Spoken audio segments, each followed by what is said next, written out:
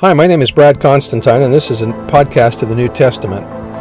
I'll be using as the text the King James Version along with the Joseph Smith translation. Although this is not an official recording of the Church of Jesus Christ of Latter-day Saints, every effort's been made to be as doctrinally accurate as possible. I'll also be using quotes from general authorities of the Church, the apostles and prophets, and BYU professors and others, and every word out of the Scriptures themselves. So if you're ready for a really detailed analysis of the New Testament, you've come to the right place. Welcome.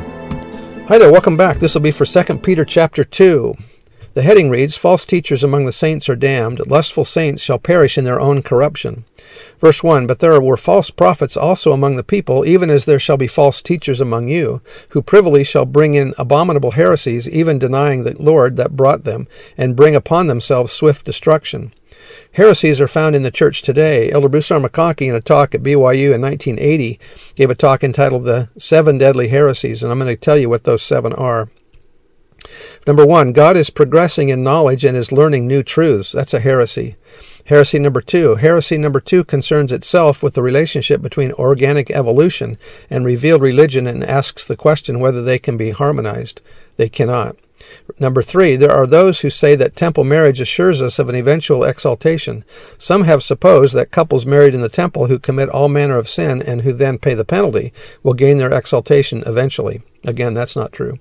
Number 4, there are those who believe that the doctrine of salvation for the dead offers men a second chance for salvation. That's not the case. Number 5, there are those who say that there is progression from one kingdom to another in the eternal worlds, or that lower kingdoms eventually progress to where higher kingdoms once were. Again, that's not true. Number 6, there are those who believe or say they believe that Adam is our father and our God, that he is the father of our spirits and our bodies, and that he is the one we worship. Again, that's false. Number 7, there are those who believe we must be perfect to gain salvation. I do not think that the heresies I have named are common in the church. I think that the great majority of the members of the church believe and understand true doctrines and seek to apply true principles in their lives. Unfortunately, there are a few people who agitate and stir these matters up, who have some personal axe to grind, or who desire to spread philosophies of their own, philosophies that, as near as the judges in Israel can discern, are not in harmony with the mind and will and purpose of the Lord.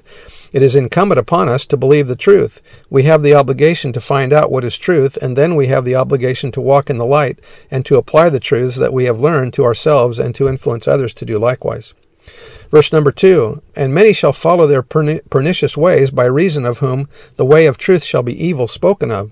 And through covetousness shall they with feigned words make merchandise of you, whose judgment now of a long time lingereth not, and their destruction slumbereth not.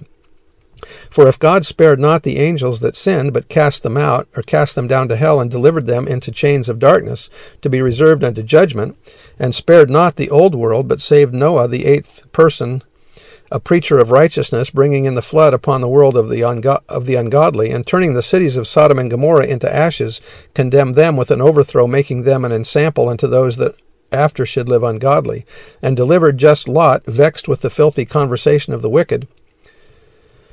For that righteous man dwelling among them, and seeing and hearing, vexed his righteous soul from day to day with their unlawful deeds. The Lord knoweth how to deliver the godly out of temptations, and to reserve the unjust unto the day of judgment to be punished, but chiefly them that walk after the flesh in the lust of uncleanness, and despise government. Presumptuous are they, self-willed, they are not afraid to speak evil of dignities. The basic reason for apostasy is succumbing to the lusts of the flesh. Verse 11, Whereas angels, which are greater in power and might, bring not railing accusation against them before the Lord. But these, as natural brute beasts, made to be taken and destroyed, speak evil of the things that they understand not, and shall utterly perish in their own corruption. Backsliding church members who are as creatures without reason, and how often apostasy is born of emotion, not of reason. That was by Bruce R. McConkie. Verse 13, And shall receive the reward of unrighteousness as they that count it pleasure to riot.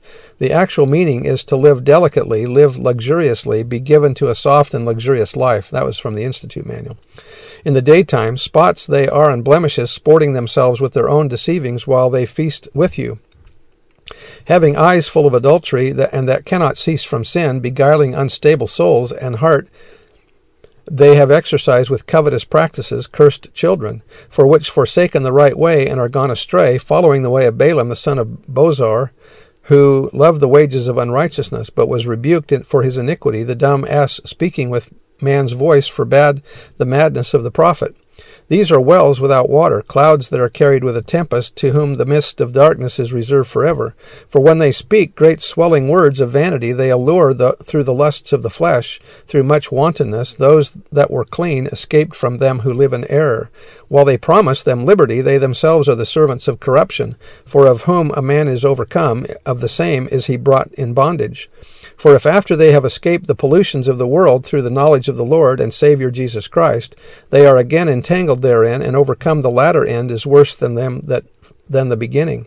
For it had been better for them not to have known the way of righteousness, than after they have known it, to turn from the holy commandment delivered unto them. But it is happened unto them according to the true proverb, the dog is turned to his own vomit again, and the sow that was washed to her wallowing in the mire.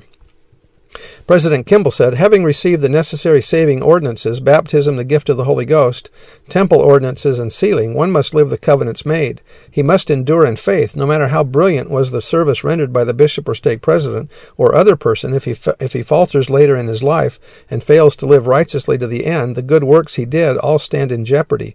In fact, one who serves and then falls away may be in the category spoken of by Peter, the dog turning to his vomit or the sow returning to her wallowing in the mire.